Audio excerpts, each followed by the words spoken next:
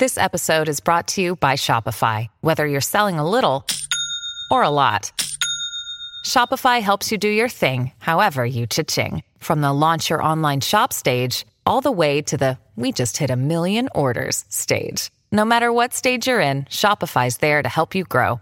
Sign up for a $1 per month trial period at shopify.com/special offer, all lowercase. That's shopify.com/special offer.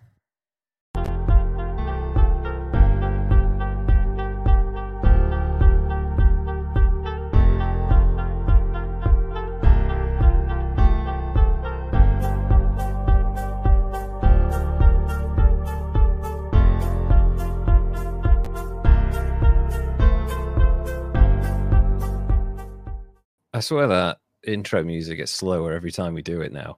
Oh, it started fast and then went slow. Yeah, I know. What the hell? And suddenly there was like a break in the music and everything went, I don't even know any more Streamlabs.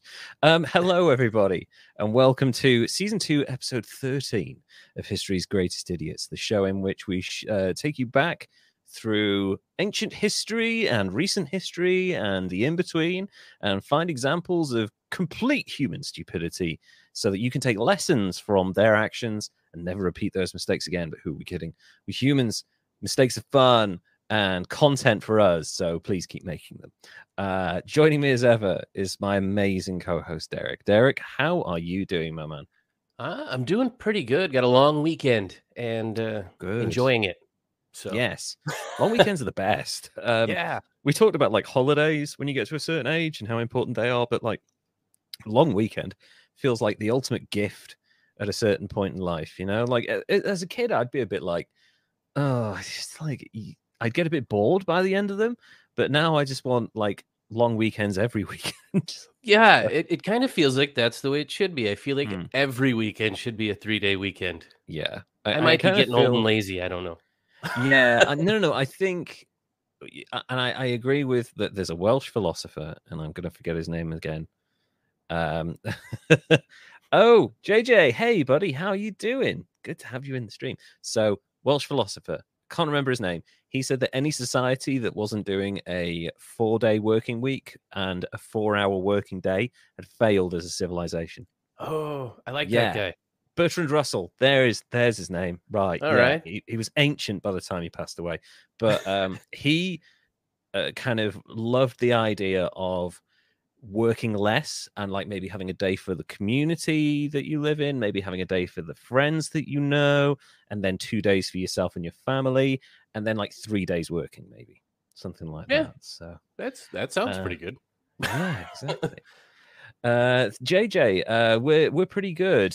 Thanks. I'm glad you're okay as well. Toasterzoid, who are we talking about today? Well, let's get to that. We'll skip past the formalities. We're both doing good. That's the main things. But let's, Derek, who is your idiot this week? Well, have you ever heard of the pimp who crossed Alaska? What? No. That happened, and holy shit, the dude's got layers. So, oh wow, okay. I'll just go with it here. He's born Charles Eugene Bedaux on October 26th, 1886 in Paris, France. Oh, nice. Okay. He's one of Parisian 5 pimp. kids. Yeah, well, he's a Parisian American eventually. Okay. So, it's cool too, because he kind of links up with somebody that we covered earlier, but I'll get into it. Oh. So, Charles's dad was a French railroad worker, and 2 of his brothers went on to become engineers, but he decided to drop out of school at 16 years old and work a bunch of just menial jobs until he befriended a man by the name of Henry Bedaux, who was already a successful pimp in the Pigalle district. Okay. And he took him under the pimp. Yeah. I don't know know any unsuccessful pimps. I think the unsuccessful pimps are in prison, right? Yes. Yeah. Well, I guess this guy, I don't know how long he was successful then because, well, anyway, Henry took him under his wing and he was off doing his pimping thing. And it was kind of like a mentorship where he taught Charles the ways of the world, like the importance of proper dress and confidence and a little bit of training on some street fighting, you know. Oh, nice. Yeah. Pimps do. Yes, they do tend to fight. They often lose if they come up against like law enforcement, but yeah, they're mean bastards. Well, Henry came up against somebody and he was murdered in 1906. Ooh. And by February 14th, 1906, Charles Bedaux grabbed his oversized pimp hat and bounced on over to the United States. Put the feather in it, Yep. got his cane, and he was off to the races. Was Yankee Doodle a pimp? Probably. Yeah, that works. Oh my God, we've been lied to this whole time. So in 1914, Charles was working in the United States in the field of work measurement. And I hadn't heard too much about that, but what it is it's a component of scientific management, which is a kind of theory that analyzes and synthesizes workflows. Oh, okay, yeah. It's designed to improve the workflow and increase economic efficiency. But Sure. while it all sounds good, if you dive a little bit deeper, scientific management is sometimes known as Taylorism. Right.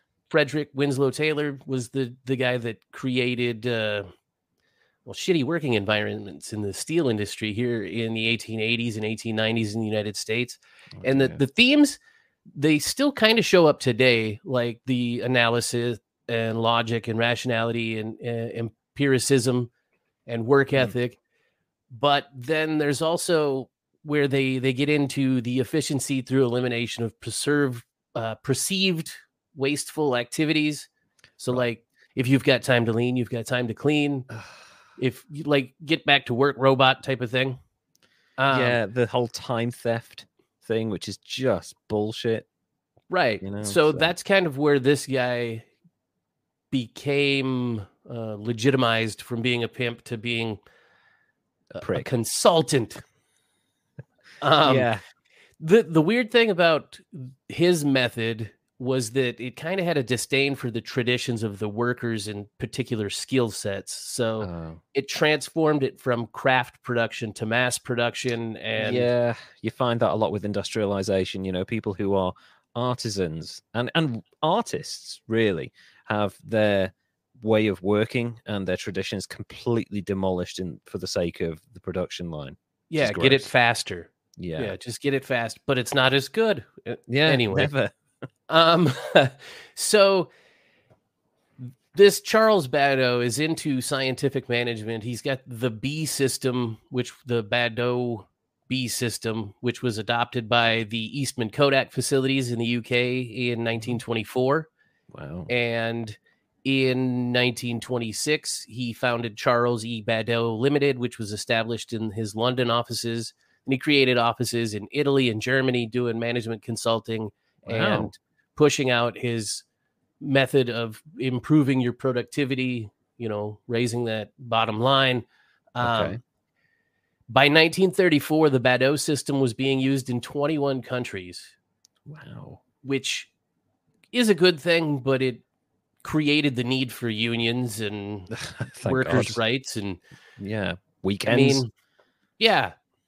The Bedaux system was introduced at the Campbell's Soup in 1927, and that's where the B standards caused a ton of shop floor battles between management and the laborers, and they lasted for years. And in 1929, the Taylor Society, who is basically the guy that Charles Bedaux ripped off his system and just made it even more restrictive and bad, the textile workers began to strike out against the Bedaux system. They said it was even worse than the old Taylor's stopwatch system, which is like, get it done as fast as you can. How long did it take to produce that one part? Oh, that was too long. You wasted time. You know what I mean? Yeah. And God, does that suck. Yeah. Textile workers, a lot of like historic labor improvements and stuff like that. We owe anyone who's in a union owes an awful lot to textile workers because they have not put up with shit for most of their existence. So bless them for taking that and saying, no, this is worse. We're not having any of it. Strike. And they did just that. And then the lumber industry followed suit against the systems from 1931 to 1935. And then it came over to the Rover plant in Coventry Yes. And women struck out over the introduction of the Bedaux system at Wolsey. Yes, Wallasey. Yes, Yeah, that's that. famous car production place, I So guess, as well. his stuff's spreading, strikes are happening, people don't like it. It sucked to be a worker and laborer, but it's totally good to get people rich off of other people. Well, yeah, everyone suffers except the people at the very, very top. And as a Welshman, the history of my nation is founded on socialism and striking.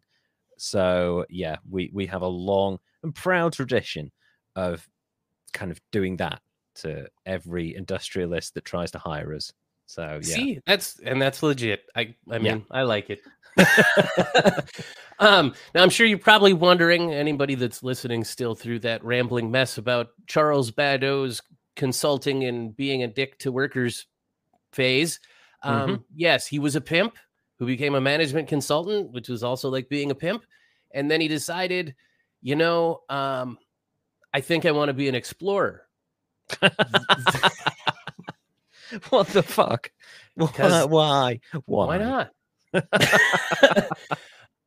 So they're building this new Canadian Alaskan highway, Right, yeah. and he somehow wins out as being one of the explorers that's going to do that survey ahead of creating that highway.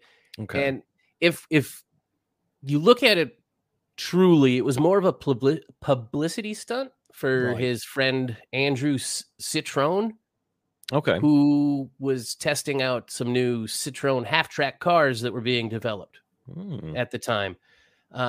So in 1934, Charles Bedaux sets out on his expedition into the untamed wilderness of Canada and Alaska. And it kind of starts out just the same way you would think that an exploration trip by a former pimp would. He sets up a crew of limousines. Oh, what? And the hell? Then he brings along those newly invented Citroen half tracks and 130 horses. Right, yeah. You need horses. Shit goes wrong. Horses will help you every time. Well, they do come in handy here. Watch this. He loaded his convoy down with essentials like caviar and champagne. And obviously, an endeavor like this needs to be documented. So he brought an entire film crew along so that they could film the movie of the adventure while it was happening. And then, of course, he brought his scientific surveyors because that's what it was supposed to be for in the first place. Exactly. That's they should have been top priority, I think, over the film crew and the limos. And the champagne and caviar. Yeah, what the fuck? Anyway, so Charles was out on this trip and he didn't want to get lonely amongst all those people. So he brought along his wife, a butler, a valet, a maid in waiting, and his mistress, because what could possibly go wrong when you're spending months in the wilderness with your wife and your side chick? This guy, I'm starting to suspect. By the way, your camera seems to be frozen. I just wanted to point this out. Yeah, I just there's something about the arrogance of. He sounds a little bit like. You think of any modern day industrialist, I'm not going to name any names. They're super litigious, but you know who they are. They're famous. They own huge companies. You think of any famous industrialist anywhere in the world, they tend to have quite an ego and they think they can get away with certain types of behavior that I think the rest of us would probably end up in prison for. And this guy sounds so deluded in his success that actually he thinks he can just do whatever the hell he wants, bring his mistress along, caviar and champagne as he's driving to Alaska. It's the most crazy, ridiculous aspect of this whole thing so far. I understand, like, he's a pimp, he invents a thing, it's wildly successful, that's fine. But surely if you have all that money, you bring along experts in the field and the best possible people for the job, right? Yeah. You would think that would be what you would want to do. I would think. I don't know if my camera's coming back. I think I'm just going to be a talking orb. You can be a talking orb for a while. That's fine. I'll be expressive with my facials. I feel like Hal from Space. I'm sorry, Dave. I can't do that. So, yes, we seem to have lost Derek for a second. Don't worry, he will be back. Everything seems to have gone off. I can. Oh, I've just realized I can edit his name. Don't think I'll be doing that. Too broken or anything like that. But yeah, just going to the comments as well. I think it's half ego and half I have the money, so why the hell not? I kind of get that, Toastazoid. I think that's a good point. I think when you have so much money, you can just do whatever the hell you want. But like, it's one of those. It's a dangerous expedition. You should really be bringing along the best people for the job in every circumstance, really. Derek, you're back. Wow. But Get yeah, a new also, camera next episode. yeah, it's a little capricious this webcam, but it's fine. You're back. So carry on. Sorry, where were you? Well, he's off into the wilderness, going towards Alaska with his wife and his mistress, all cramped into the same tight quarters, and things go to hell almost immediately. The expedition that a lot of people refer to as the Champagne Safari, which is cool as hell. The horses kept getting bogged down in the mud, and then the half tracks kept getting bogged down and malfunctioning. And then, he gets his management consulting out, and nope, he uses his pimp logic.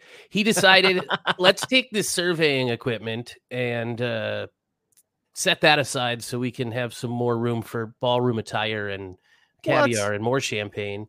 And then let's not leave those half tracks stuck in the mud. Somebody might find them. Let's get the film crew together and let's dump these sons of bitches over a cliff and let's blow one up and film it. What?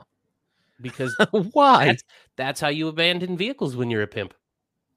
Okay. I think. Anyway, so the expedition is stopped by heavy snow about 15 days from the destination, and he says, fuck it, that's close enough. We win, and then he heads home. So there was some speculation that this Bedaux excursion or Champagne Safari was part of a Nazi plan to build a highway that would allow access through North America. Wow. And that kind of comes around because Charles Bedaux tried to cozy up with both the Axis and the Allied powers, and he was eventually imprisoned for espionage. Good. And you're like, oh, how'd that happen? Well,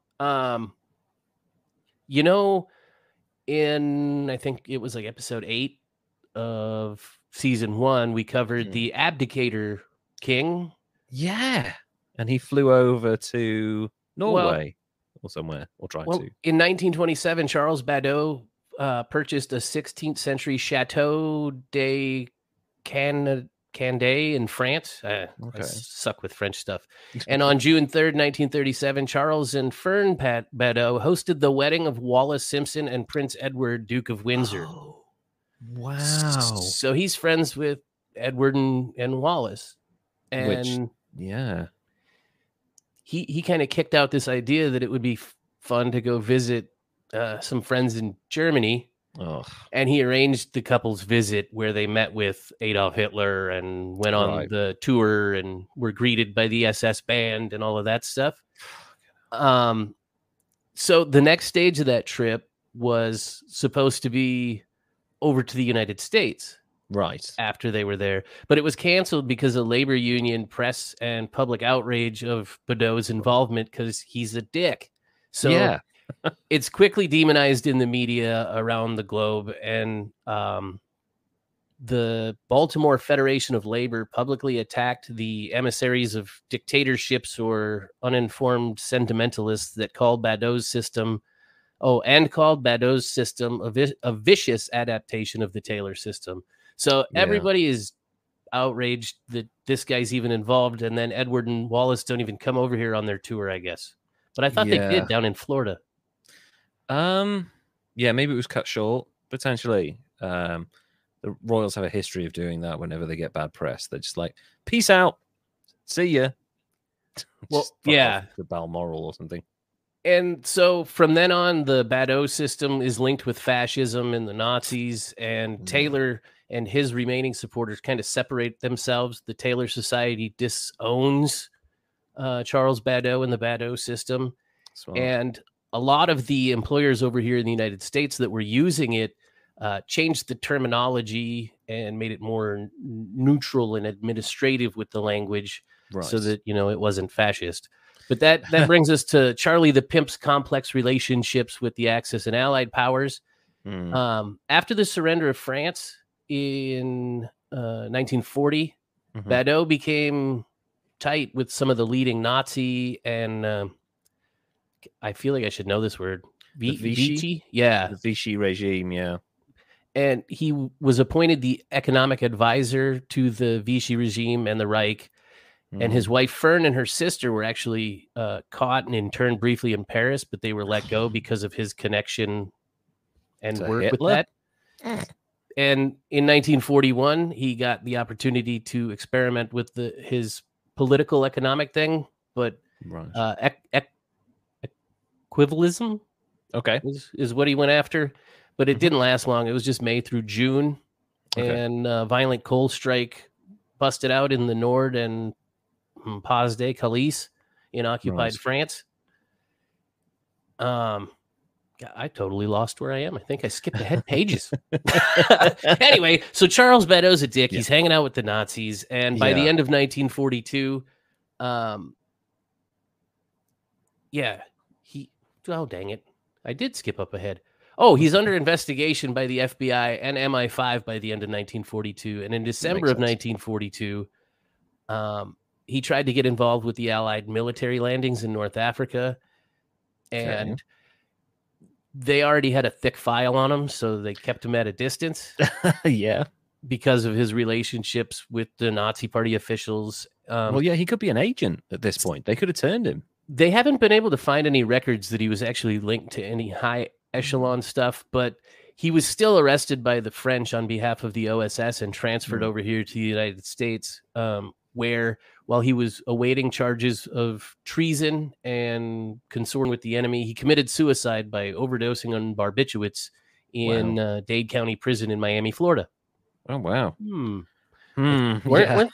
That sounds familiar.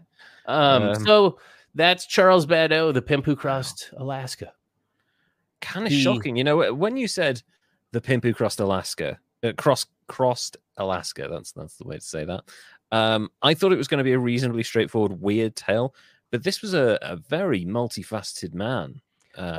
Layers and layers. Yeah, who influenced the world economically and in terms of production methods and things like that. And I guarantee, and this is typical of anything that works, if it's linked with a horrible regime or system of government, but it works, people take that system and they just gloss over it with a bit of paint and call it something else, and use it.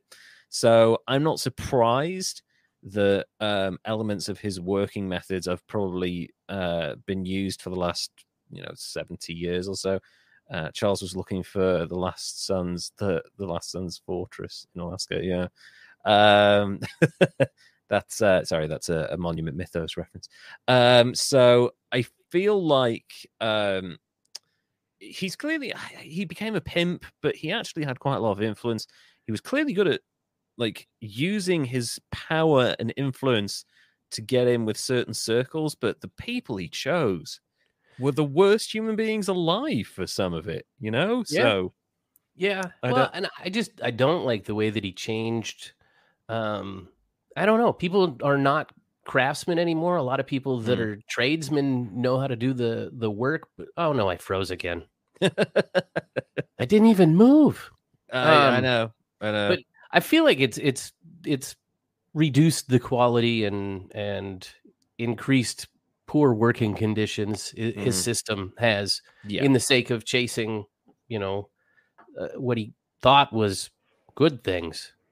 Yeah. And it's interesting because we look back at the recent evolution of workplaces in kind of more in the 21st century, and Derek will be back in a second. I think we find that that Bedaux system and the other one that's kind of gone out of favor because you have people like Google and Facebook and all these organizations and Apple that try and keep people on campus as long as possible, but they make their working lives as interesting and easy as possible.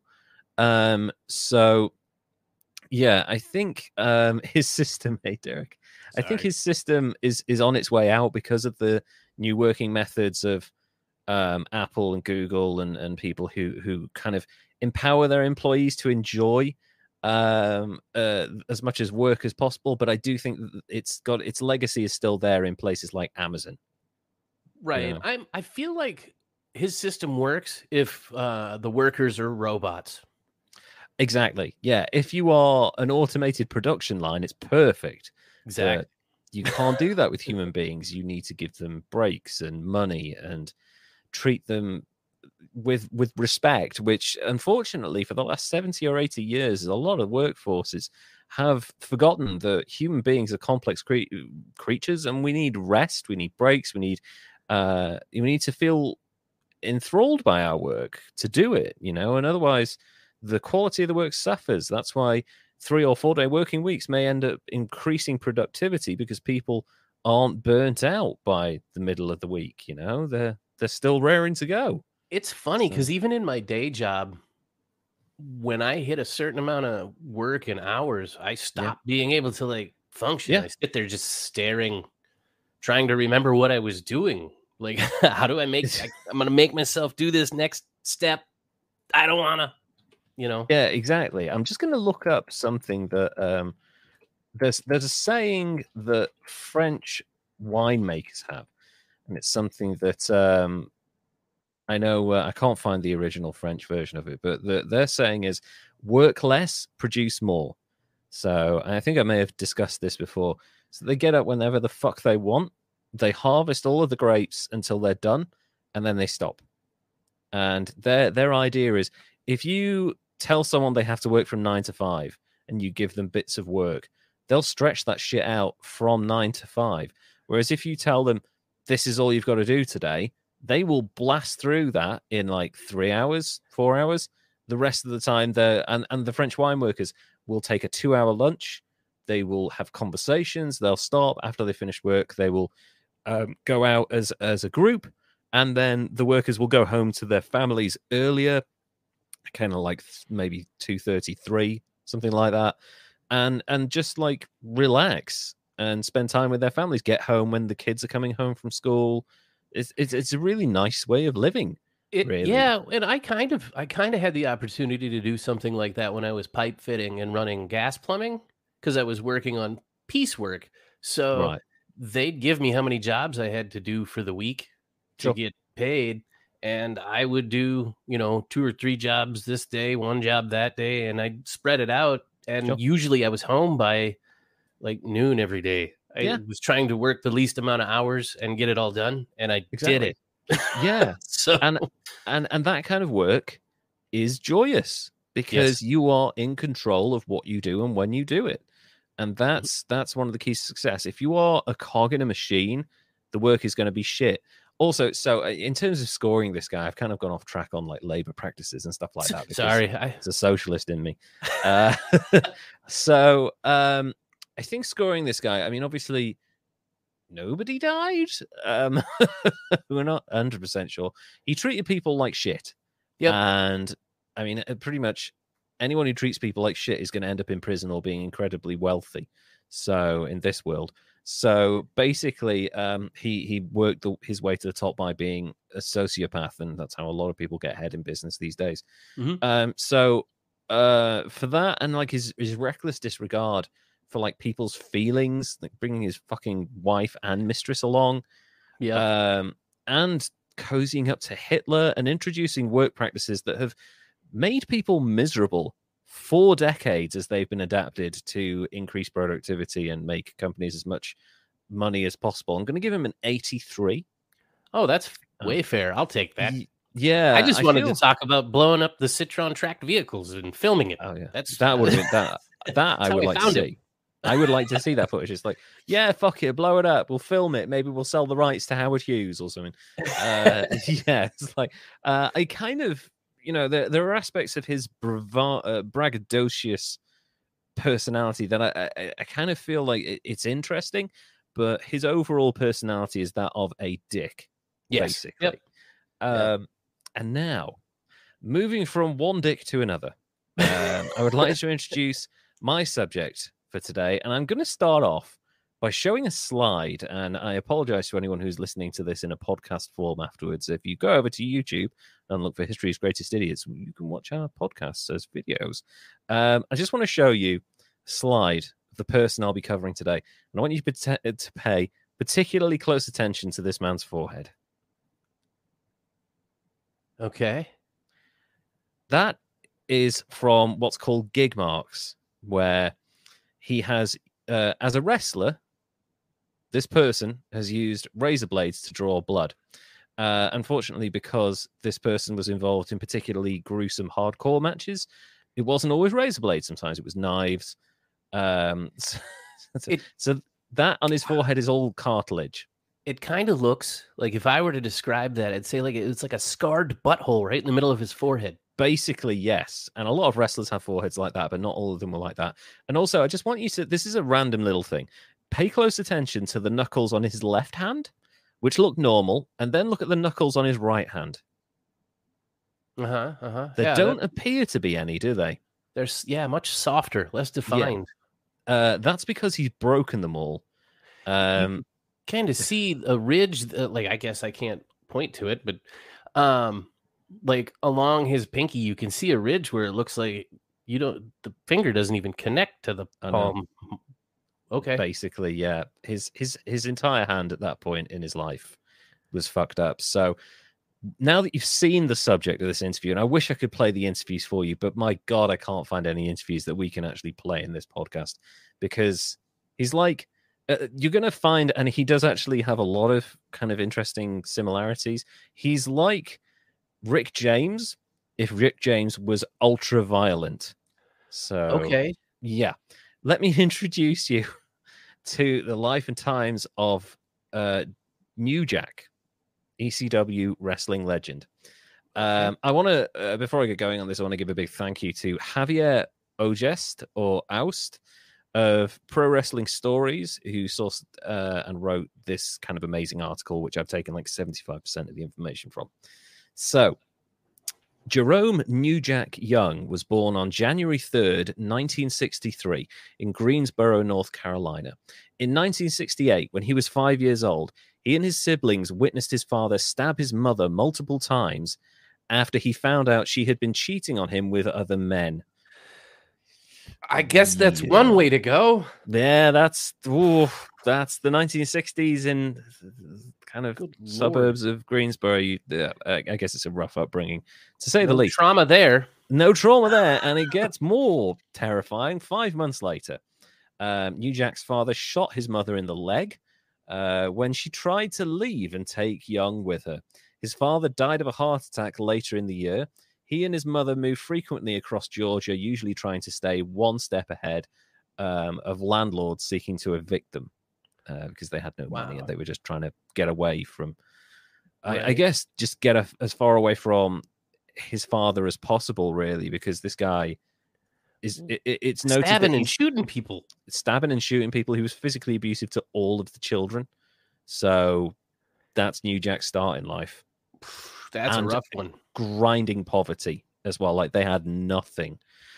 He attended various schools before finally graduating from D.M. Therrell High School in Atlanta. While there, Young had a measure of success in football, which led to him attending Clark Atlanta University. No idea if he graduated or not. Just says he attended. Doesn't say if he dropped out. But he played football at a university level. And actually, looking at New Jack, if you ever see him, he's kind of the perfect stature of a defensive guy. Okay. He's about 6'3", quite wide, but also like got quite a good base. Like, he's got quite, you never see his legs, but he's got quite thick legs as well. So he's got like a good solid base to him. Young and his friends began robbing local stores such as gas stations, sporting goods stores, and jewelry stores so that they could make money. He spent 2 years in prison for aggravated robbery, and after his release, he worked briefly as a truck driver before spending the next decade as a bounty hunter. Okay. Yeah. Well, God. So this is, he's like in his late teens at this point, maybe at like early 20s. As a bounty hunter, this is the part that was brought up in a really interesting documentary. New Jack has 4 justifiable homicides to his name. Man, he sounds like a cop. Yeah, but this is a bit different. Apparently 4, because he was hunting one guy, and the guy and 3 of his buddies cornered New Jack, and while he was trying to arrest the guy and take him in for the bounty, things got crazy and he killed them all. Oops. He talks about it in the legendary wrestling documentary Beyond the Mat, which is about 25 years old now. And he says, I'm not proud of it, but it was me or them.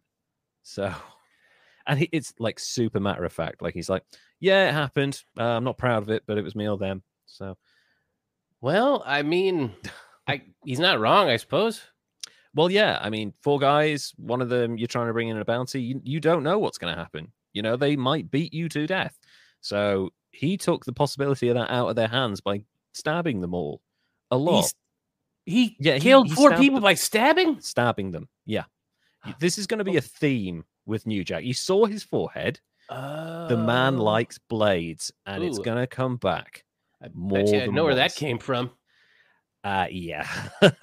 So, Young decided to get into wrestling after basically escaping death as a bounty hunter for a long time, and under Ray Candy, trained before debuting in 1992 in Jerry the King Lawler's Memphis, Tennessee-based United States Wrestling Association, the USWA, for any wrestling fans out there, where he adopted the ring name New Jack, inspired by the awesome 1991 film New Jack City. Has he killed a man with a pencil? No, but he well, maybe. We don't know. He stabbed them to death. It could have been a pencil. In June 1993, he won his first championship, the USWA World Tag Team Championship, with his partner Homeboy, defeating Simply Divine and holding the title for 2 weeks before losing to C.W. Bergstrom and Melvin Penrod Jr. He remained with the company until the end of the summer. Then he moved to North Georgia Wrestling Association, which is a very small regional promotion.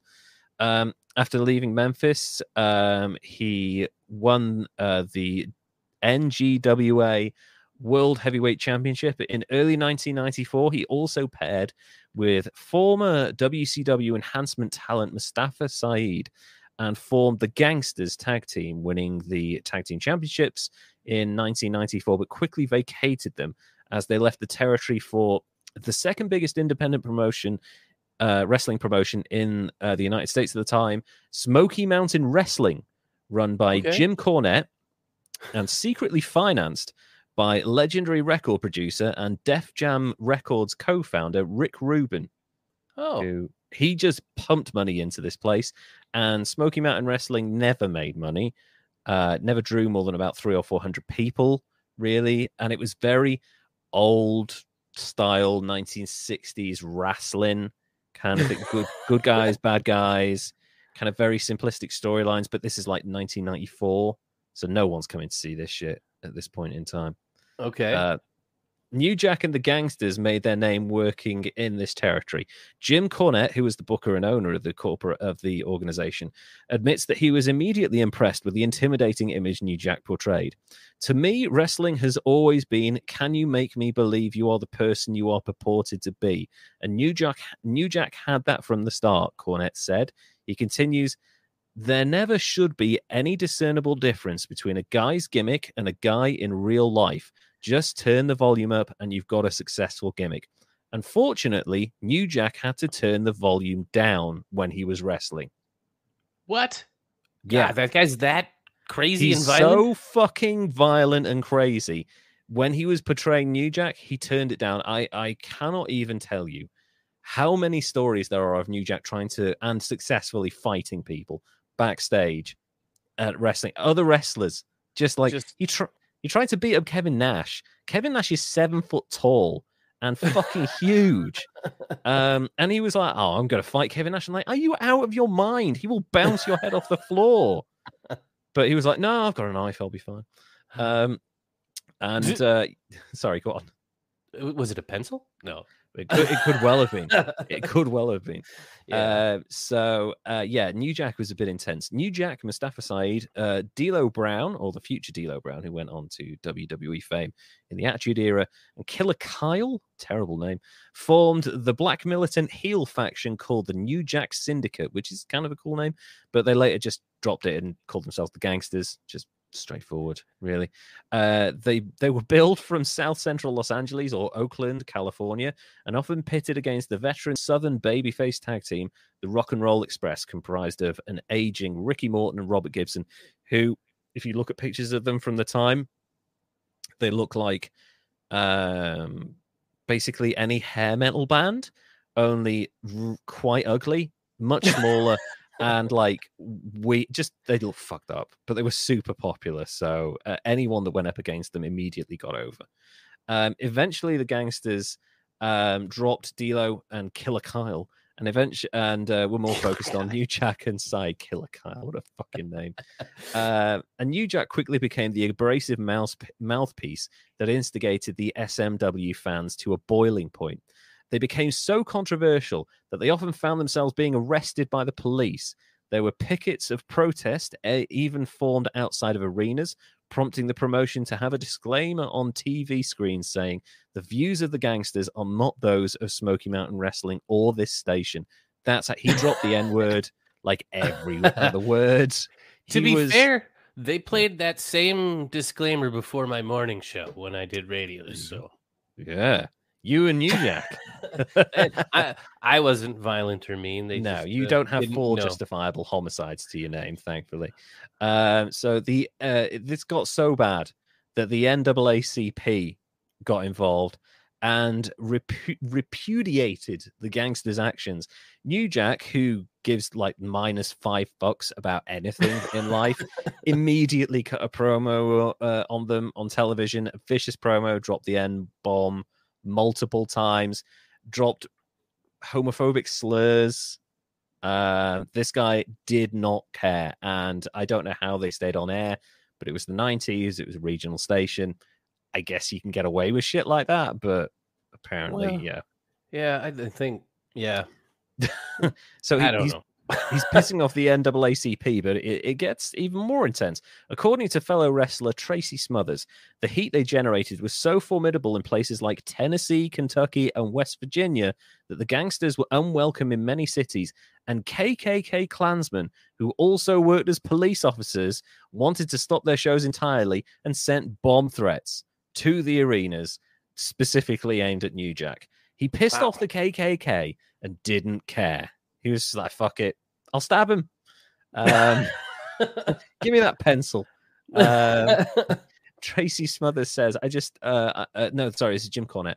I just told him to go out there and piss white people off, says Cornette, who many felt was writing the promos for New Jack. But in the small towns, it got all kinds of the wrong heat. It was fucking incredible television. That's all he cares about. He's just like, give me the ratings. Yeah. Once, New Jack lent his sporty Corvette to a wrestler called Balls Mahoney. Yes, Balls is hilarious. Balls Mahoney is legendary for having the hardest chair shots in TV history. He has cracked more skulls than any human being should do. He was called Boo Bradley at the time. So yeah, he was hitting people over the head with steel chairs and cracking their skull. It was the thing in the 90s. Before we knew about concussion protocols. TTE. Yeah, they would just crack each other in the head. There's a famous pay-per-view around this time where The Rock hits Mick Foley, Mankind, a Royal Rumble event. I think it might be 98 or something. The Rock hits Mick Foley in the head with 21 unprotected chair shots, and it's caught on documentary. Mick Foley's wife and children were in the front row to see this, and they had to leave because the kids were screaming. Oh my goodness. And he came through the curtain, and he was he's just covered in blood, and there's this massive cut on his head that goes right the way back, and he's just like, hey, it's okay, Dada's okay, come on, we're just gonna go and get sewn up now. And he's talking, he's like, yeah, The Rock maybe took it too far, but the people were into it, and really got the emotion going and stuff, and then like he takes time to like flirt with his wife. He's like, oh yeah, Yeah, I'll be all right. I won't be able to sleep tonight, honey. Maybe you're going to have to keep me awake. And she's like, you've got blood all over you. So, wrestling's a fucking insane industry, but that's one of the reasons I love it. Wow. So back to Balls Mahoney, borrowed New Jack's Corvette and was stopped almost immediately by the cops and questioned. The Malcolm X plates on the Corvette was probably a giveaway that it was New Jack's car. It's just Malcolm X all over his license plate. They told Balls Mahoney to step out the vehicle and searched him along with it because they were convinced New Jack had drugs on him. He did, but not in the car. New Jack then started arriving at shows in a big rusty van. The tires didn't match. The windows wouldn't go up and down. It was just a piece of shit that people spray painted on. This was done so that they wouldn't mess up his real car. That's how bad it got. His car was getting fucking destroyed. Oh, wow. Yeah. Sometimes they even had to be escorted to the shows in cop cars for their own safety because people were trying to shoot at them. Oh, my goodness. Yeah, this is the kind of heat that I think maybe crosses a line. This is too much heat, as the phrase maybe. At first, they drew really well. But then it started hurting, said Tracy Smothers. It got to the point that people got so mad that they didn't want to come to the shows because they were so angry with New Jack. They didn't want to watch them get beaten up. They wanted to watch them die. Ooh. So, yeah, that's when New Jack left. He was like, yeah, even New Jack was like, I think I've had enough of this. Yeah, it's no longer the hate watching. Now it's now like I might die because people think this is real type of thing, which wrestling ain't. So he left and went to ECW, Extreme Championship Wrestling, over in Philadelphia, Pennsylvania. ECW was the absolute antithesis of Smoky Mountain Wrestling. ECW featured more modern characters. It featured insider language use, or kayfabe as it's known, dark storylines, including one storyline where Raven stole the Sandman's wife from him by getting her hooked on heroin and brainwashing the Sandman's young son into hating his own father. I know. That storyline culminated with a TV match that the Sandman lost. And the end of the match, he was put on a wooden board with barbed wire all around him, including his head, and crucified on national television. And they talk about it a lot in WWE's ECW documentary, which is amazing, by the way. Stevie Richard and the Blue Meanie were Raven's lackeys, and they were putting the unconscious Sandman on the crucifix and putting him up. And Stevie Richard says, I looked at Meanie, and I was like, Meanie, this is fucked up. We're both Catholic. We're going to hell for this. And earlier in the show, a recently Olympic gold medal winning Kurt Angle appeared on the show. He was thinking about getting into pro wrestling at the time because, the Olympic money was drying up and stuff like that. He's like, nope. And he literally says in the documentary, he said, he turned to Paul Heyman and he said, I am not joining your organization. I do not want my appearance on this television show aired alongside that. And if you do, you'll be hearing from my attorneys. And he left. And he didn't sign for a wrestling company for 3 years after that. That's how put off he was. So that's ECW.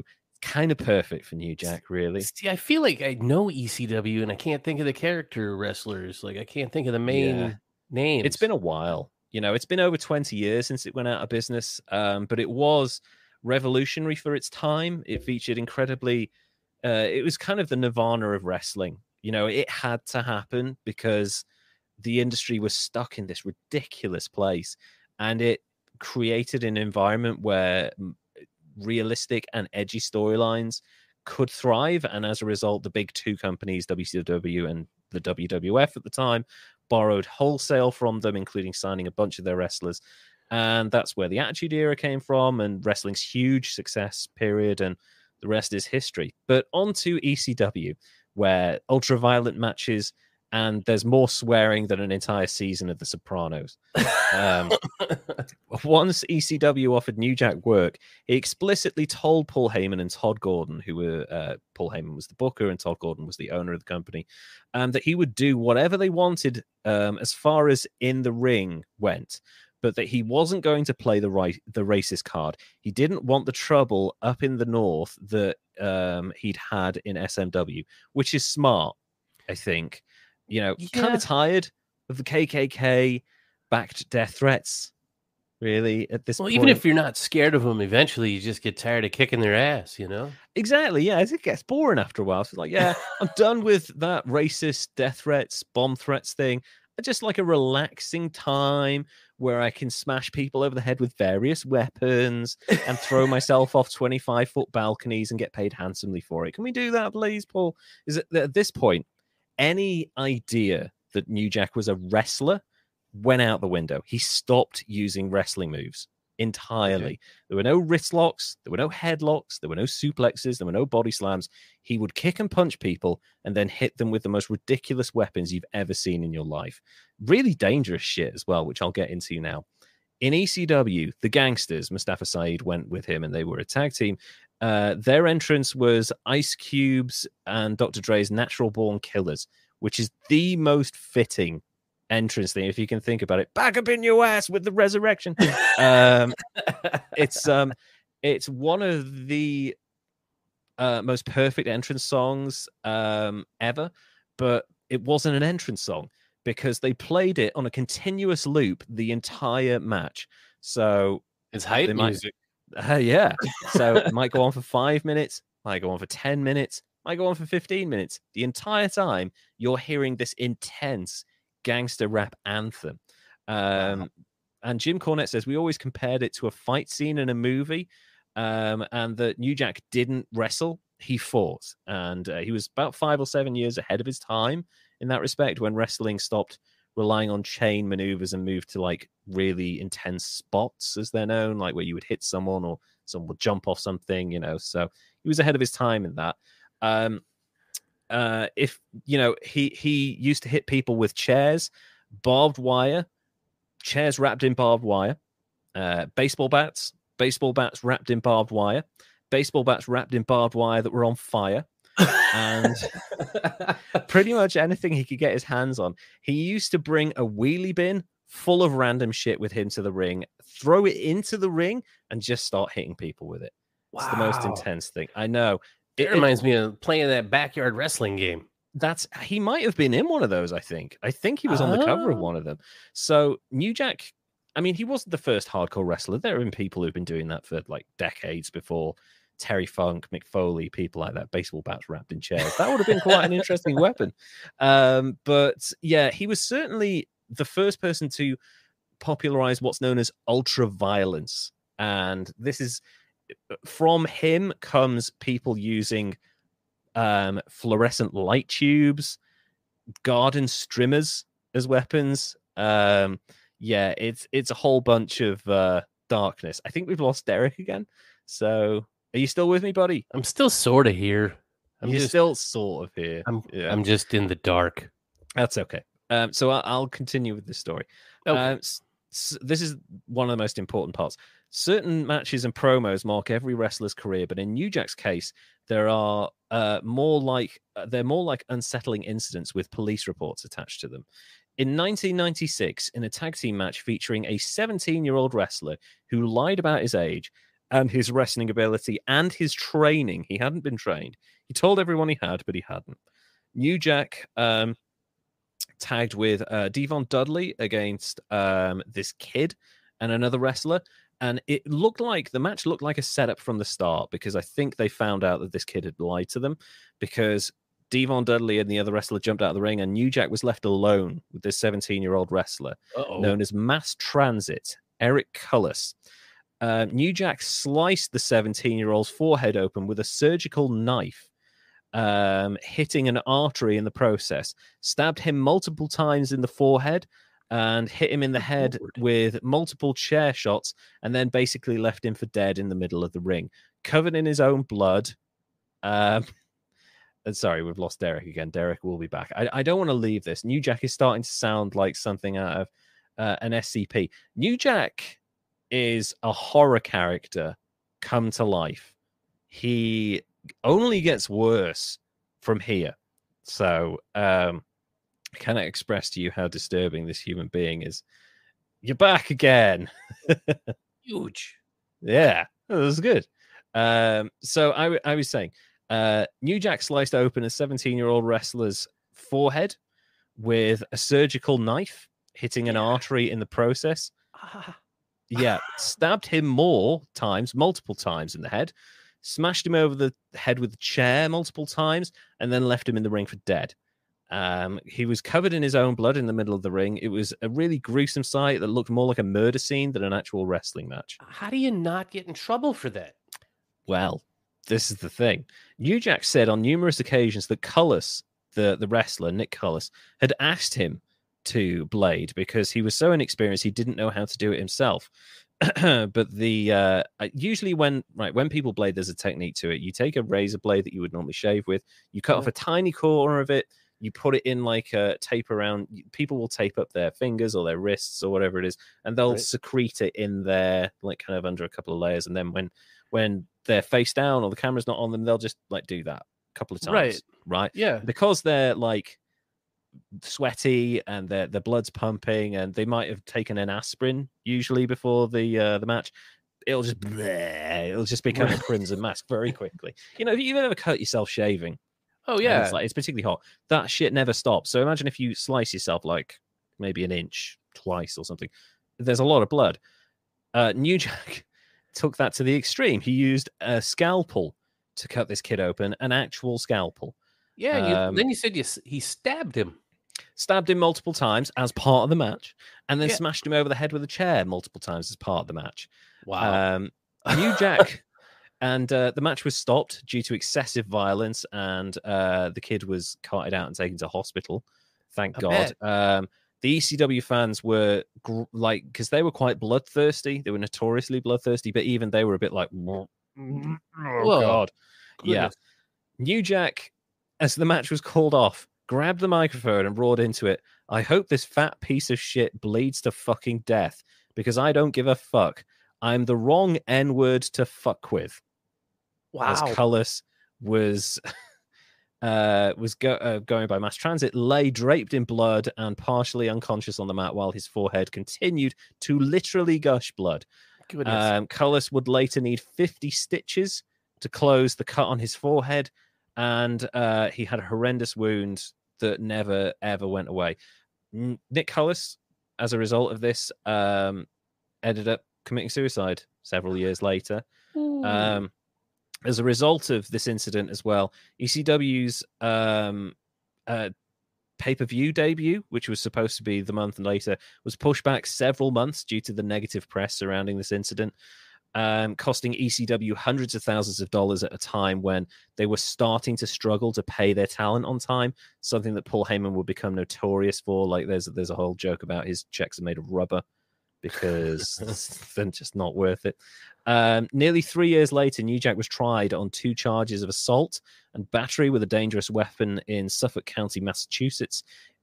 In the later trial, so there was a civil trial as well, witnesses said that people in the audience chanted blood, blood, blood, and yelled at Cullis, you fat fuck.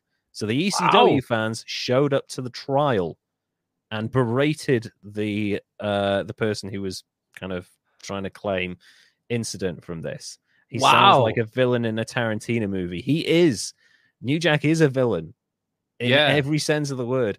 The jury acquitted New Jack. And the Cullis family civil lawsuit was subsequently thrown out, literally because he said it's a wrestling match. Sometimes these things happen in a wrestling match. Yeah, stabbings are just common in wrestling.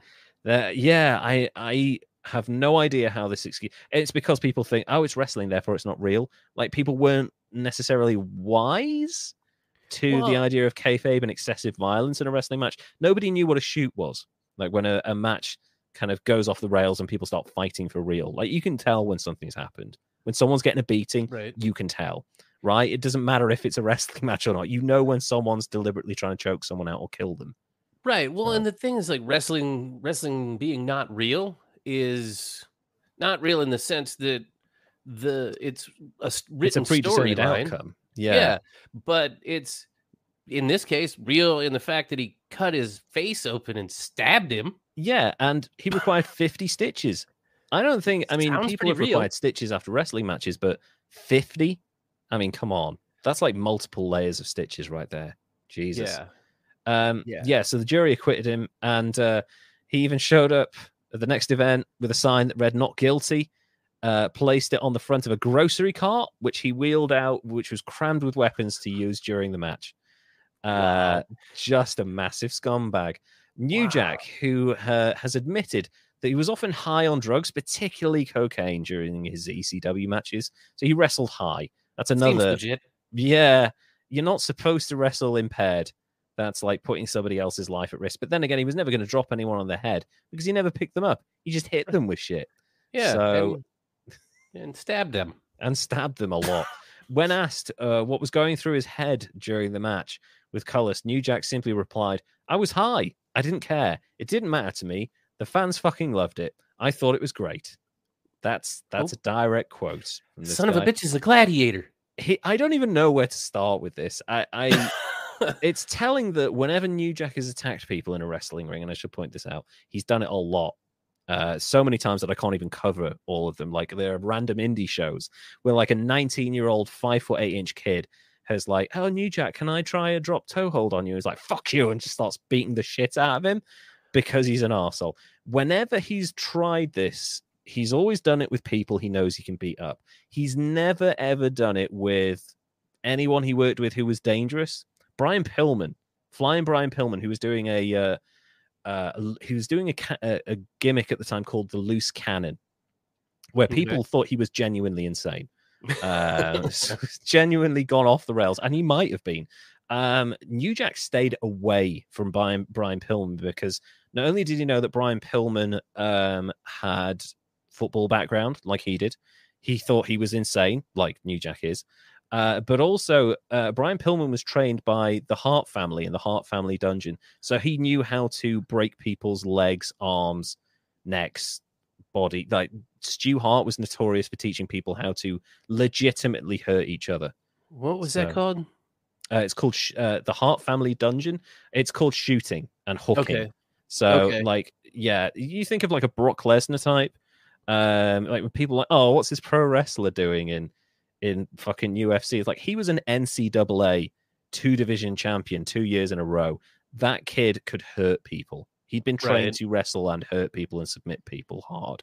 So plus he's like fucking 9 foot tall, 300 pounds, you know, and fast as a goddamn whippet, which is fucking terrifying. So anyway, after ECW folded in 2001, New Jack found himself without work and completely unemployable with the major promotions, even in Japan, where like death matches are a thing. Not death, but like exploding barbed wire board matches, piranha in a tank match, wrestling ring in the middle of a swimming pool with a timer for a giant explosion matches. They're insane over in Japan. He couldn't even get hired out there because basically they were like, "You got a criminal record, you can't come into Japan, and also you're fucking insane. We don't want you near our wrestlers." So he found himself on the independent circuit charging $1,000 per match, which ain't too bad if you can get the work, but you're going to have to work like 100 matches a year, which given at this point he's in his 40s, needs to start slowing down. But that wasn't going to happen. Despite many of his former ECW colleagues being hired by WWE, Vince McMahon wouldn't touch him because he thought he was genuinely insane. In 2003, New Jack decided to make headlines again by shooting on 69-year-old Gypsy Joe Jean Madrid, who at the time didn't look it, but was one of the pioneers of the hardcore style of wrestling. Gypsy Joe's gimmick was that he didn't sell anything. So, like, you punch him and he'd just keep on walking forwards. He was about 5'8". It's kind of weird looking, but he was meant to be like a hobo type thing. It was his gimmick. Gotcha. Basically, New Jack didn't know that, and he lost his shit when he saw it happening. On this occasion, it seems like New Jack didn't believe Joe even belonged in the same ring as him when he allegedly told New Jack, "I'll teach you how to do hardcore, kid." He's telling a 40-year-old man this. In an interview, New Jack described the veteran as a midget with a pink shit-stained tights. New Jack has a way with words. I'll give him that. Like, some of the things he says are funny. but in like a please don't kill me kind of way, you know. I'm known as one of the most hardcore, violent, whatever, diving off balconies in the history of this business. You got this 97-year-old dude that has been around when gas was 12 cents a gallon and Jesus and Moses were tag teaming. New Jack continues. Then he thinks he's going to get in the ring and try and handle me, New Jack asserts. I almost killed Gypsy Joe. I got an aluminium baseball bat, wrapped it in barbed wire, and whooped his ass, bro. It's one of the grossest things I've ever seen. The barbed wire comes loose from the bat and literally just starts whipping him across the back. And this man's 69 years old. New Jack just batters him with chairs. He gets entangled in the barbed wire. The chairs get wrapped around his head. It's really disturbing. I'm a circle again. I'm just you're a circle again. That's okay. we can still hear you. That's the most important thing.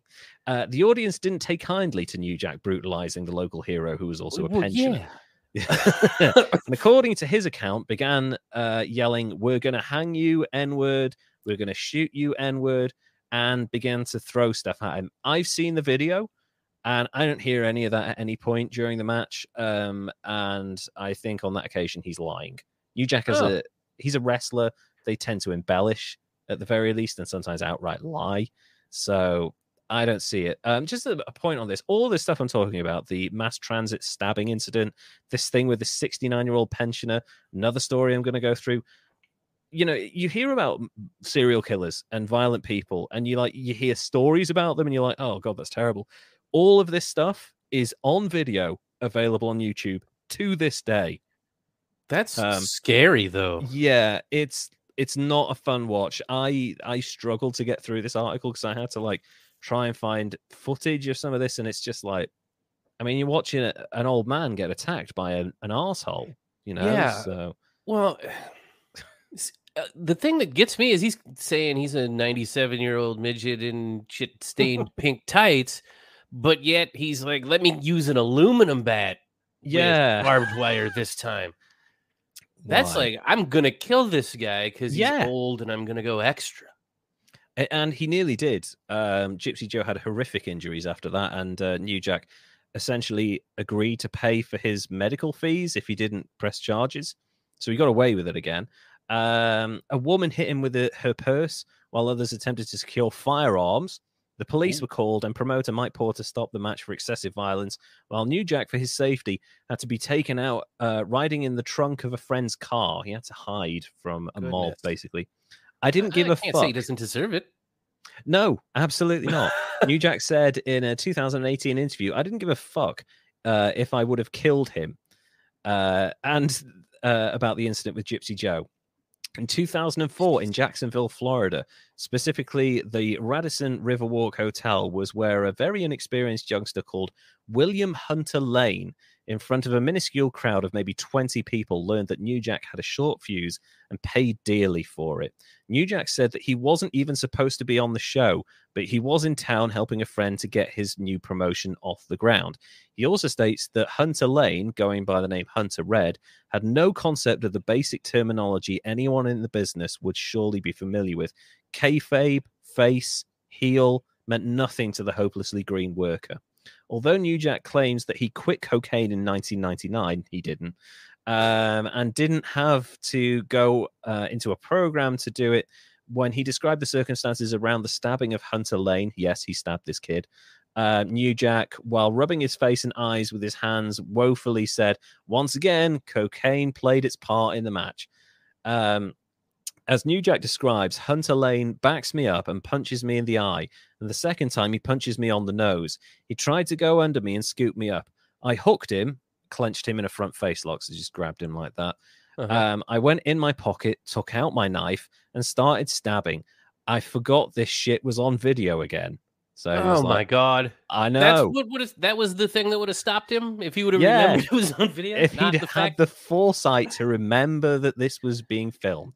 Could have been helpful if he remembered that it was just a wrestling match. Yeah, it would be helpful that he remembered that you don't just stab people. Full stop. Yeah. He continues. So everybody got their camera phones and video recorders, and they were recording this shit. And I'm stabbing this motherfucker. Nearly lost my goddamn mind. New Jack admits that since ECW, he routinely carried a knife in his pocket because of the constant lingering threat of the rowdy ECW fans who were many times, according to him, drunk and would kick them, throw spit on them, all kinds of nasty shit. That's horrible.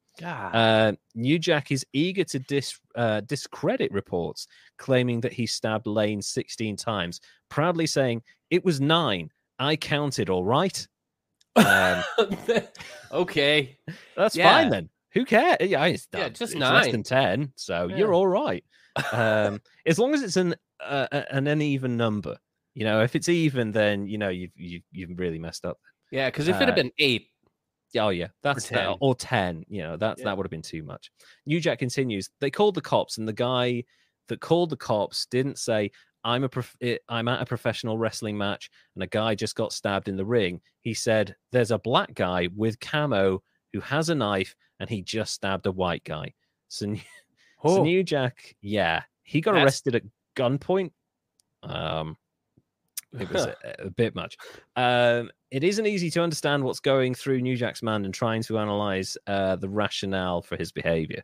Case in point, when asked what went through his mind while stabbing Lane, he simply answers with a straight face, "Kill him. I was trying to kill him." I wasn't thinking about going to jail, New Jack continued. I was thinking about killing this motherfucker. New Jack defends his actions by saying that Lane wanted to be cut. This old excuse again. Oh, Jesus. He wanted a brutal match, but they, the media, made it sound like I cut the motherfucker in the parking lot. They made me sound like Jeffrey Dahmer. No, New Jack, you make yourself sound like Jeffrey Dahmer. Wow. Dude, yeah. You stabbed him 9 times. 9 times. I admitted to 9 times. I think it's probably higher than that, but he's trying to keep it to single figures. Right, but then if you're okay, oh my God, okay, I wanted to kill the motherfucker. You say that on record. How are you not attempted murder? Basically, yeah. Oh, there's more. There's so much more. Duval County Assistant State Attorney Robert Lippelman wanted to put New Jack in prison for 15 years. Yes, please do. For aggravated battery, calling the stabbing one of the most egregiously violent things I've ever seen. To any reasonable person, it's offensively violent, and it's available on YouTube. It's really gross.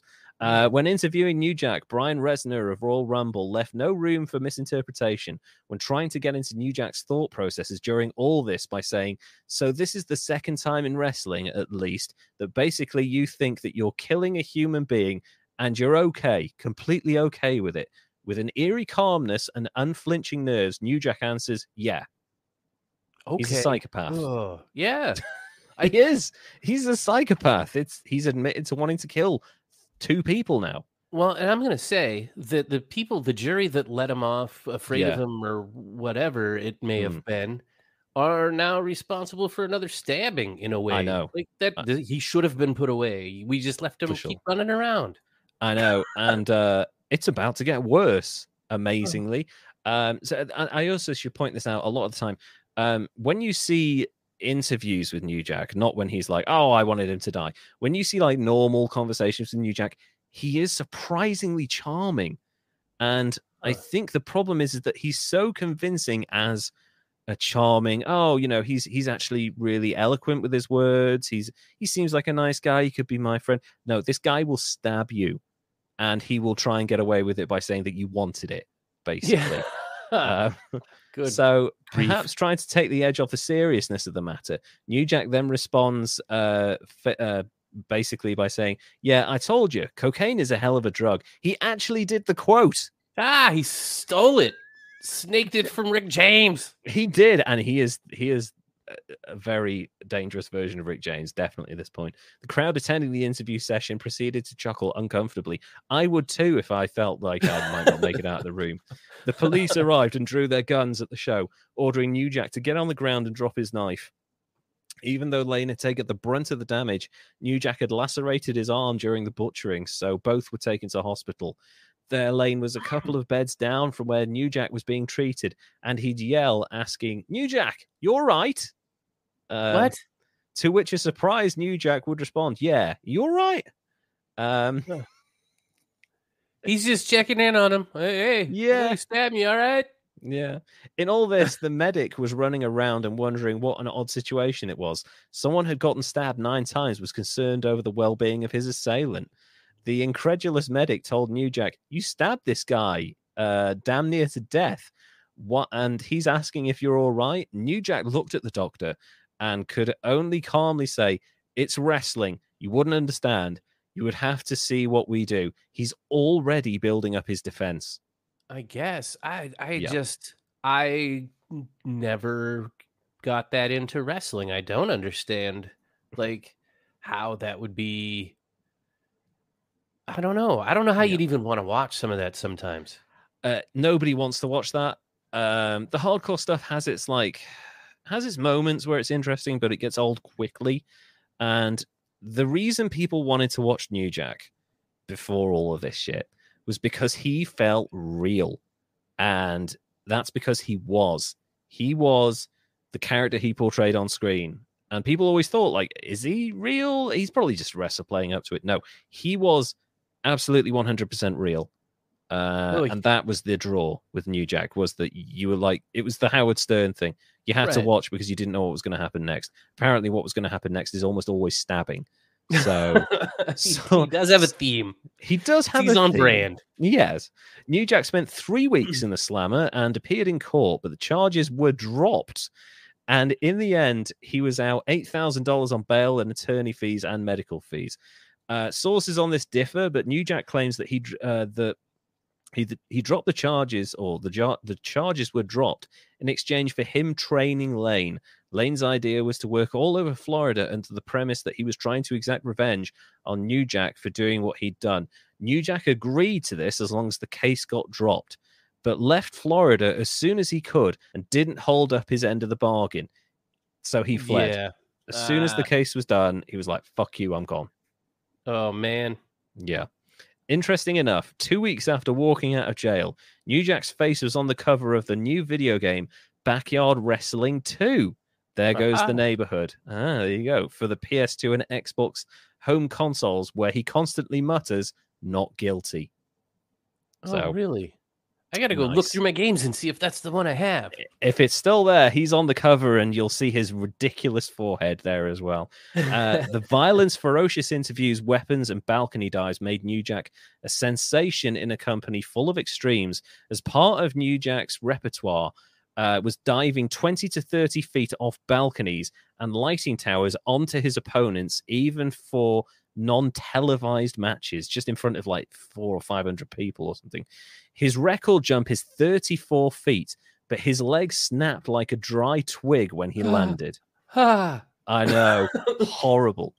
The Danbury Fall, as it has come to be known, occurred during ECW's Living Dangerously pay-per-view, aptly named, on March the 12th, 2000.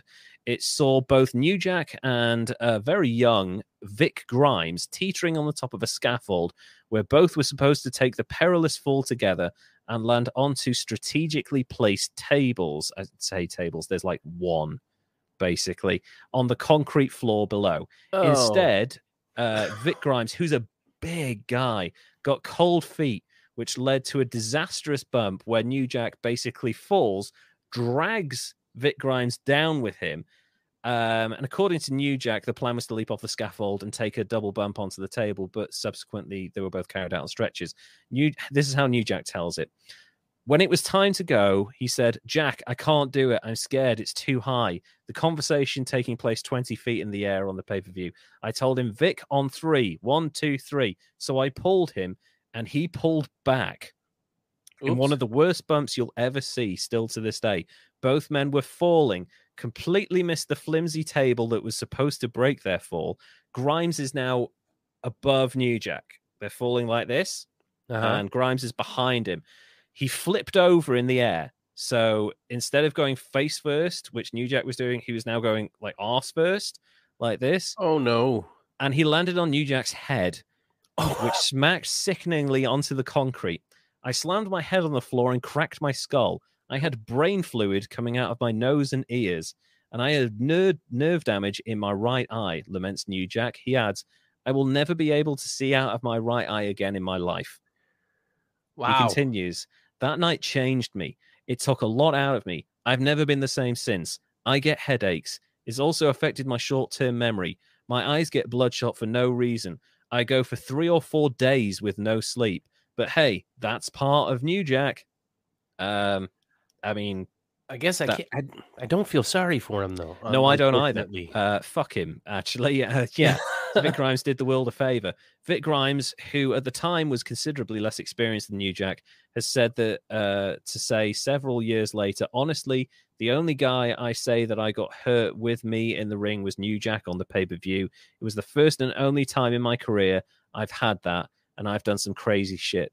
Because of the injuries, New Jack was out for over a year with his career hanging in the balance. He says Vic Grimes, who he feels was fully responsible for his injuries, I mean, yeah, never called him to see if he was recuperating well or not. When New Jack returned to ECW, he walked straight into the locker room in Buffalo, New York, and in front of everybody punched Vic Grimes in the face, right in the eye. Eventually, with the tension between the two, refusing to... with the tension between the two and Vic Grimes refusing to be close to him, Grimes left ECW, basically afraid for his life. But after the company folded in early 2001, they faced each other again in the Los Angeles-based Extreme Pro Wrestling, which was it was a pretender. Basically, it was a knockoff, more or less. Okay. And this time, New Jack may have outdone himself. This is where things get really disturbing, if they weren't already. On February the 23rd, 2002, at XPW's Freefall pay-per-view, New Jack exacted revenge on Vic Grimes, all the while feigning friendship with him beforehand and assuring him that him and owner of the company, Rob Black, that what had happened in ECW was all in the past. Besides them giving me a paycheck, the only reason I went to XPW is because I was going to get Vic's ass back sooner or later, New Jack said. The incident occurred during a scaffolding match, where beforehand, New Jack claims that he told XPW management that no matter what they decided was going to happen in the match, Grimes would be thrown off the scaffolding and not him. Unbeknownst to Grimes, Jack had a serious revenge on his mind and was not there just to work. Going over the match in the back, I told him I was going to work stiff, so he had to bring it, New Jack says, once again reassuring him that the events of ECW's Living Dangerously were forgiven.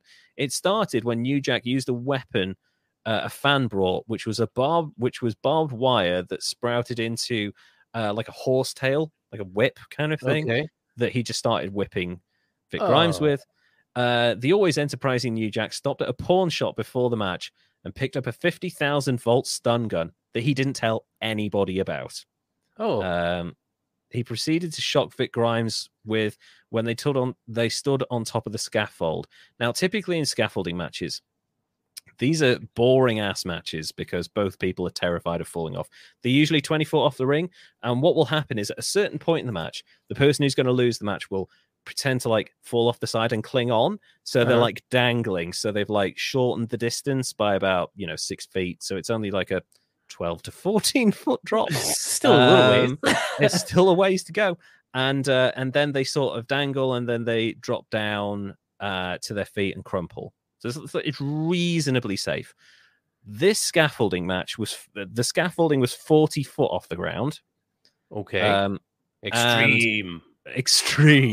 And they had filled the ring with tables, which was smart because there was one table and then they put another one on top, so it was just filled with a double layer of tables, which meant you could fall through these and they would quite easily break your fall, which at 40 foot you would need to do. And also the ring had the springs loosened, so it had even more give in it than normal, so there was a bit of bounce. So actually it was reasonably safe as you can get with 40 foot. The thing is, Vic Grimes was never going to dangle off the edge. He was going to be thrown from this. That was the agreement. Which will get you maybe extra height. Yeah, and distance is the important thing. New Jack says this was a shoot and nobody had planned to use the stun gun during the match. Just imagine Vic Grimes' surprise when he's being shocked for like 10 seconds with this fucking thing. Ouch. I then picked him up and Vic told me, I ain't ready. I can't feel my legs. Don't worry, I said. You won't need them. Grimes Wow. I know. Grimes was then tossed off the 40-foot scaffolding like a rag doll. He did a full flip in the air, somehow missed 12 tables and only grazed 2. He then hit the top rope with his back, where his body velocity caused him to bounce back into the ring in one of the most jaw-dropping bumps in wrestling history. They had this ring filled with about 30 tables. Only about 4 of them broke because he nearly cleared the ring. Oh, and no. This is where it gets really dark. The shocked XPW crowd was yelling bloody murder, but it got a huge pop to end the show. Vic Grimes was taken out in ambulance and remarkably only suffered minor injuries, including bruises and a slightly injured shoulder, considering the horrendous fall he took. After a while, people were attending to Grimes. New Jack got near him and told him in his ear, "Now we're even, motherfucker." Wow. What? To be I know. fair, he was way worse hurt. Oh, yeah. Exactly. Yeah, that's true, actually. In the 2005 ECW documentary Forever Hardcore, New Jack says that the scaffolding had been moved back 5 to 6 feet, and he intended for Vic Grimes to land headfirst on one of the ring posts, affirming, "I wanted him to die. I have no love for Vic, none, because he's a fucking idiot."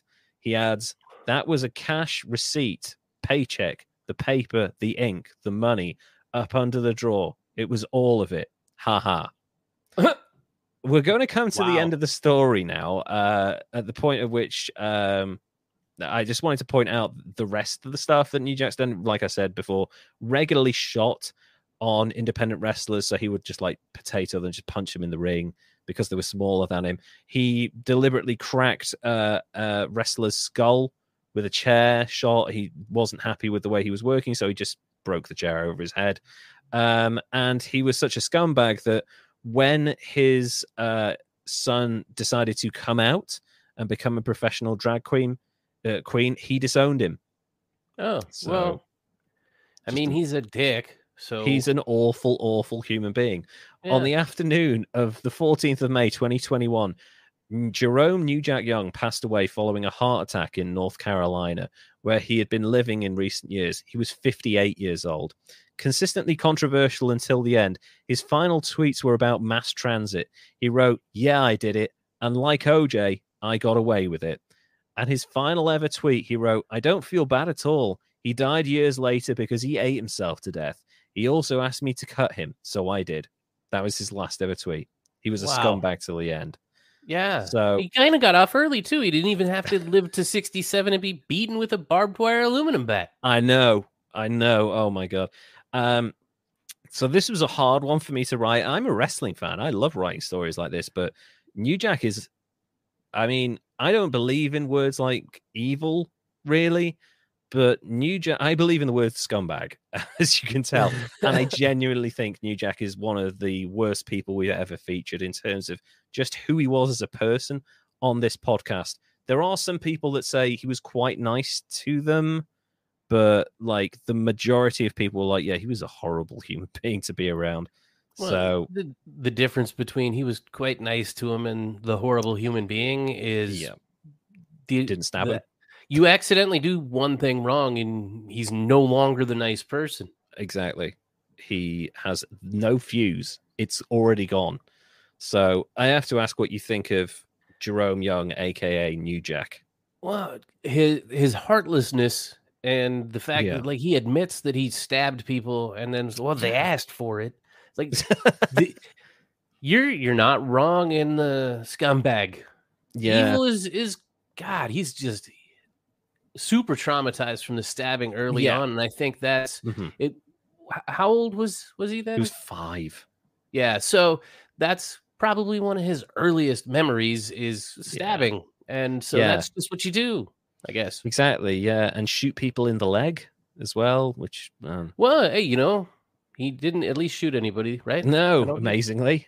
Yeah. Not that we know of. God, he killed 4 people by stabbing. He killed 4 people by stabbing them to death at the same time. That's a bad dude. Yeah, that is a scary. I mean, we were talking about a Pimp earlier, and then Pimps are pretty scary people for the most part, but New Jack was next level. Like, you just wouldn't want to spend time with him, really, because he might kill you. So, and I don't know, like I feel like I've been around folks similar to him, and because of that, he didn't kill anybody really. Well, I mean, it was justifiable homicide, so it was self-defense. Yeah. So, but like, did you have to kill them? Could you not have like hurt one of them and then made the other 3 run away? You know? Yeah, he beat the shit out of one guy, then the others back off, right? That's the rule. But no, he just stabbed all of them. Yeah, well, so I guess he's killed people, and then he tried to kill people, and I think the fact that he wanted to, like, in advance, thought about it, I want to kill that person, and he planned it out so much that he found a way onto a program to get the match, and then faked friendship to try and kill him. Like, that's a lot of premeditation and bad. And he for that, absolutely no remorse either. Like, he's boasting about it years later for absolutely no financial gain. Like, he's not getting much money out of these interviews. Yeah, just cause. I'm gonna put him at a 97. That bothers me. It bothers me too. And I feel like in any other industry, in any other part of the world, if he hadn't been in wrestling or something as carny as wrestling, he would have been in prison for a very long time. And we wouldn't even be covering this guy because the law would have taken care of him. But because he had the cover of, it was in a wrestling ring. Right. Well, imagine Charles Bronson was a wrestler. Well, yeah, exactly. Like, if he had been a wrestler, he probably would have gotten away with it, to be quite frank. I will take a very high 97 for New Jack. I had a lot of time. It was funny because there were actually a couple of other people I was thinking. One of them may come up in the future, but New Jack is. There have been weird people in wrestling. There have been scary people in wrestling. There have been odd people in wrestling. He is probably one of the scariest people in wrestling history. Possibly one of the scariest people in what you would consider an entertainment form ever. I can't think of too many people in the world of acting or drama or music. Maybe music. There are some fucking crazy people in music. But like, I don't ever think I would be in a room with any specific musician and be worried about being stabbed. I would with New Jack if I said the wrong thing. Right. So, if he thought you might be a threat and he could take you. Yeah. He'd just stab you or beat you up. Yeah. So thank you. That was so we got an 83 for the Pimp Who Crossed Alaska and a 97 for the scariest wrestler of all time, Jerome New Jack Young. I don't think I enjoyed research. This is one of the few ones where I was writing it out, and like, it's kind of one of those stories where I was like, I have to be careful how I tell this because it could get censored. But I wanted to tell it because I felt like and this is the way my wife was like, how is he an idiot? He's just a psychopath.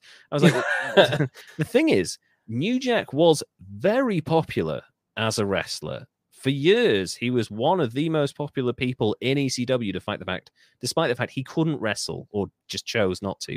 Well, if he had not stabbed people and maybe toned his act down a little bit, he would have made a lot of money. He would have, because he was completely believable. He could have gone to the WWE. He could have made millions of dollars through merchandise, through wrestling all over the world, through this and that. The Sandman, who was also in ECW, who had a Singapore cane and who would actually drink before, during, and after matches in ECW and smoked, came out to Enter Sandman by Metallica. He was also over. He was also quite extreme. Also not a particularly good wrestler, better than New Jack, but still. He went to WCW and WWE, despite his act being quite extreme. And he made enough money that he never really has to work again. You know, he sold his merchandise. He was very popular with a certain group of people. He hung around for a few years, made several $100,000 per year. You know, he was with these organizations, and now he's a happily semi-retired guy. But New Jack just couldn't tone it down enough to earn money. He just had to be New Jack all the time. And unfortunately, that person is a very violent and unhinged person and not a safe person to have around. So, and I think that's one of the most dangerous things ever. Is that you're blurring this line between entertainment and fact, and with the extreme wrestling being it's fact, but not real, but it's real. And then you blur that line too much. And like you said, he's this guy and he had to dial it back to play his character. Exactly. Because he had to, like, he couldn't talk about cocaine while he was on air. So he wouldn't mention cocaine. He didn't swear as much in the interviews, and he didn't threaten to kill people as much as he did backstage, which he did constantly. So yeah, so he did have to dial it down. I couldn't believe it. For any of those, and I really don't recommend it, but for any of you out there who are interested in seeing like promos of New Jack, because he was quite a good promo guy, and some of the more shocking incidents I've covered in this, there is if you type in New Jack tribute on YouTube, the first video that comes up, which says New Jack tribute, and it has like in brackets, graphic warning or something like that. If you want to watch that, that's where you will find every single incident I've covered in this video, and a bunch of other stuff that is just New Jack being a psychopath. I wouldn't recommend it, but if you are someone who's into horror movies and you're like, oh, this is basically a horror movie, because it's a real life slasher, it's then a go snuff ahead. film, man. It's basically a snuff film where no one dies, but people end up in hospital, and somehow this guy is still a free man. So yeah, Derek, getting back to your guy, who is much more kind of light-hearted, if there is such a thing.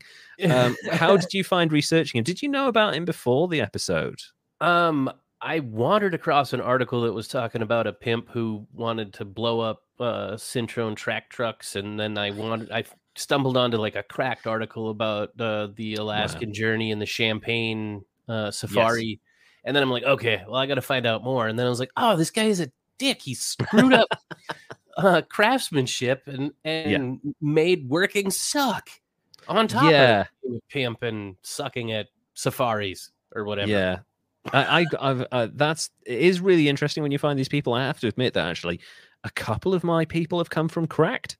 So thank you, Cracked, for writing about these really interesting people throughout history. Andrew Jackson, a lot of the information I got about Andrew Jackson came from a couple of Cracked articles. So yeah, I'm really pleased that you had a lot of fun researching and learning about this guy, because he is a really interesting character with so many facets to him, even though he is basically a scumbag. I enjoy researching wrestling history for certain aspects, but researching New Jack was quite difficult, so I might go with a lighter topic next time. But yeah, I've had a lot of fun. We will be back in 2 weeks' time with more idiots for you to learn lessons from. And the lesson from this one is, please don't exploit your workers. And also, don't stab people. Jesus, is that a lesson people need to learn? Didn't know you weren't supposed to do that. Yeah. Oh, right. Of course. Sorry, buddy. Come on, up you get. Yeah. So I think that's the lesson for this one. Is just like stick with the really obvious stuff. Thank you so much to everybody. We'll see you again in a couple of weeks' time. If you want to follow us on Instagram, you can go and find us at History's Greatest Idiots on Twitter. We are at Greatest Idiots. We are on YouTube if you just search for History's Greatest Idiots. And if you go to patreon.com/History's Greatest Idiots, you can be our first ever Patreon. Please do that. It'd be great. So until next time, Derek, would you like to say goodbye, please? Goodbye, everybody. Goodbye, and we will see you again in a couple of weeks' time. Take care now. Bye.